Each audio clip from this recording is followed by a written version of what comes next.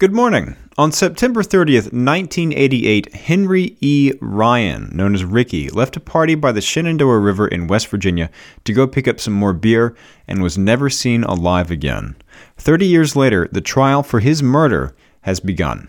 For Wednesday, April 18th, it's your Loudon Now Morning Minute.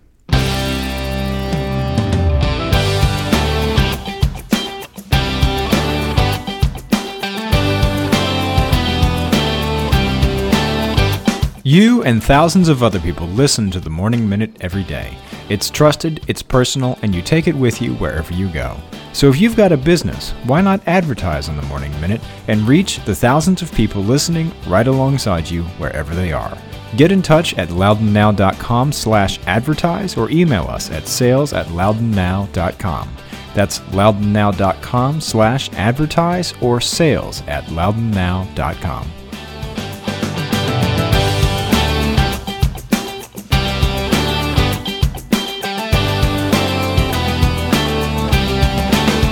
Thanks for being with us. I'm Rence Green. The murder trial has begun and the death of a man from West Virginia 30 years ago. Henry E. Ryan, or Ricky Ryan, was last seen in 1998 leaving a roadside pull-off along the Shenandoah River in West Virginia. He was 29 years old at the time. A man who was with him that night, Timothy W. Warnick, has been charged with first-degree murder and robbery in Ryan's death. Assistant Commonwealth's Attorney Jason Faw told the jury that they will be hearing from multiple witnesses who were with Ryan and Warnick the night of Ryan's death. He said Ryan was out for a night of drinking and smoking marijuana laced with PCP that he'd picked up earlier in Washington, D.C. to sell at the party. He also told them that Warnick had been released from jail earlier in the day and had hitchhiked to the party. Later, he, Ryan, and a third unknown man drove to the store to get more beer. Faw said witnesses at the store remember seeing the three get back into the truck, but Ryan was never seen alive again. Faw said Warnick came back to the party covered in dirt and with green to sell. Defense attorney Renee Berard said Warnick separated from Ryan before Ryan's death. She said he got out of the truck to visit an apartment complex, hoping to hook up with an old flame. When he came back, the truck and Ryan were gone. She also told the jury Ryan's autopsy showed he had 19 times the legal standard for intoxication of PCP in his body, and she said she has witnesses who will say he had to be carried to the truck. And several pieces of evidence, like witnesses' recorded interviews with police at the time, have been lost or destroyed over the years. She said a pill bottle with Warnick's name on it had been strategically placed in Ryan's hand after his body was found. Apparently he had a pill bottle with Warnick's name in his hand. Yesterday morning, prosecutors called their first witness, Chris Jewell of Shenandoah, West Virginia. Jewell found Ryan's body 5.5 months after he disappeared in a shallow grave off Route 9 in Loudoun County near the state line. Jewell said he pulled his car over because he had to go to the bathroom. After relieving himself, he noticed blue jeans beneath the dirt that seemed to have something in them. He made an anonymous call to law enforcement, who dug the body up the next day. The autopsy concluded Ryan had been killed by blunt force trauma. The jury trial is expected to last into next week. If convicted, Warnick faces a sentence of 20 years to life in prison. Go to loudonnow.com/morningminute to check out the whole story. In other news, county supervisors are working their way toward requiring that the owners of short-term residential rentals, things like Airbnb, register with the county. They are writing an ordinance that will require rental owners to register with the government annually. Those owners are beholden to the same taxes and laws as other hospitality businesses, but the lack of oversight has county officials worried that those rentals may not be meeting their tax or safety obligations. Visit Loudon, a nonprofit that serves as the county's tourism arm, has advocated for the registry.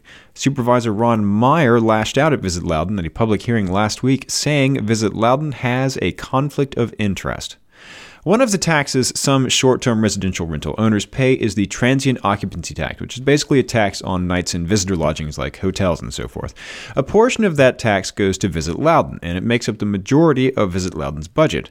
In exchange, the nonprofit acts as the county's tourism arm, developing its strategic business plan as a destination, promoting it as a location domestically and abroad, and helping attract and facilitate business deals for Loudon.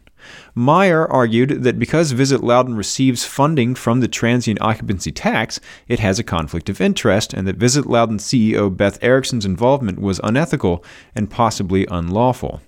This drew rebukes from other supervisors. Supervisor Matt Letourneau pointed to the Memorandum of Understanding between the county and Visit Loudoun, which the supervisors unanimously approved in 2016 during this board's term. That contract provides that Visit Loudoun will, quote, represent the tourism industry to policymakers and provide tourism perspective and recommendations regarding land use and zoning, funding opportunities, and other legislative issues that directly impact the tourism industry, end quote. It also holds that the nonprofit will function as a referral agency on tourism issues. Board Vice Chairman Ralph Bona said Meyer was out of line and that he was throwing out accusations to grandstand. Supervisor Gary Higgins called the accusations ridiculous. And when Supervisor Tony Buffington asked County Attorney Leo Rogers about the law, Rogers advised the board that Visit Loudoun's involvement is not an issue under the Conflict of Interest Act. Anyway, the proposed ordinance would require a free annual registration with a penalty of $500 for renting out a property without registering, up to $5,000 total. Supervisors are expected to vote on the new regulation at their meeting May 1st. The last segment of Leesburg's long-awaited Battlefield Parkway opened to traffic this week. The link between Evergreen Mills Road and South King Street marks the end of a 3-decade process. The parkway now provides continuous access around the east side of Leesburg from North King Street around to South King Street. With all those missing links filled in, attention now turns to funding interchanges along Battlefield Parkway at some of the intersections to ease congestion.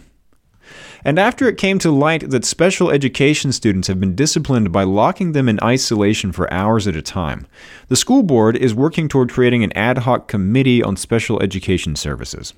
School Board Chairman Jeff Morris originally suggested creating the panel of school board members, school staff, and parents to review policies, practices, and procedures.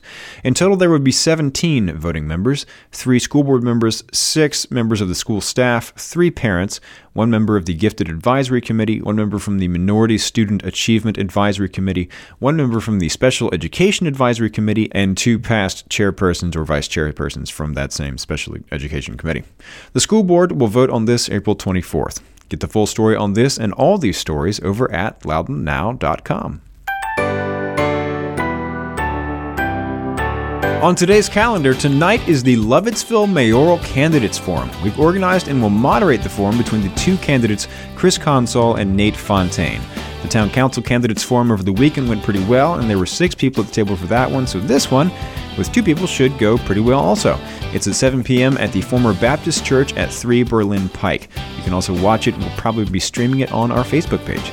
Get the details on this event and check out the rest of the event's calendar at getoutloudon.com. And if you like the Morning Minute, have you ever seen the pictures of people who carve like sculptures and stuff into the lead of a pencil? Well, I was going to tell you to do that and carve a message for all your friends to tell them how great the podcast is, but it'd probably be too small for them to see. So just tell your friends and subscribe wherever you get your podcasts, and it'll be waiting for you there every morning. Okay, have a great day.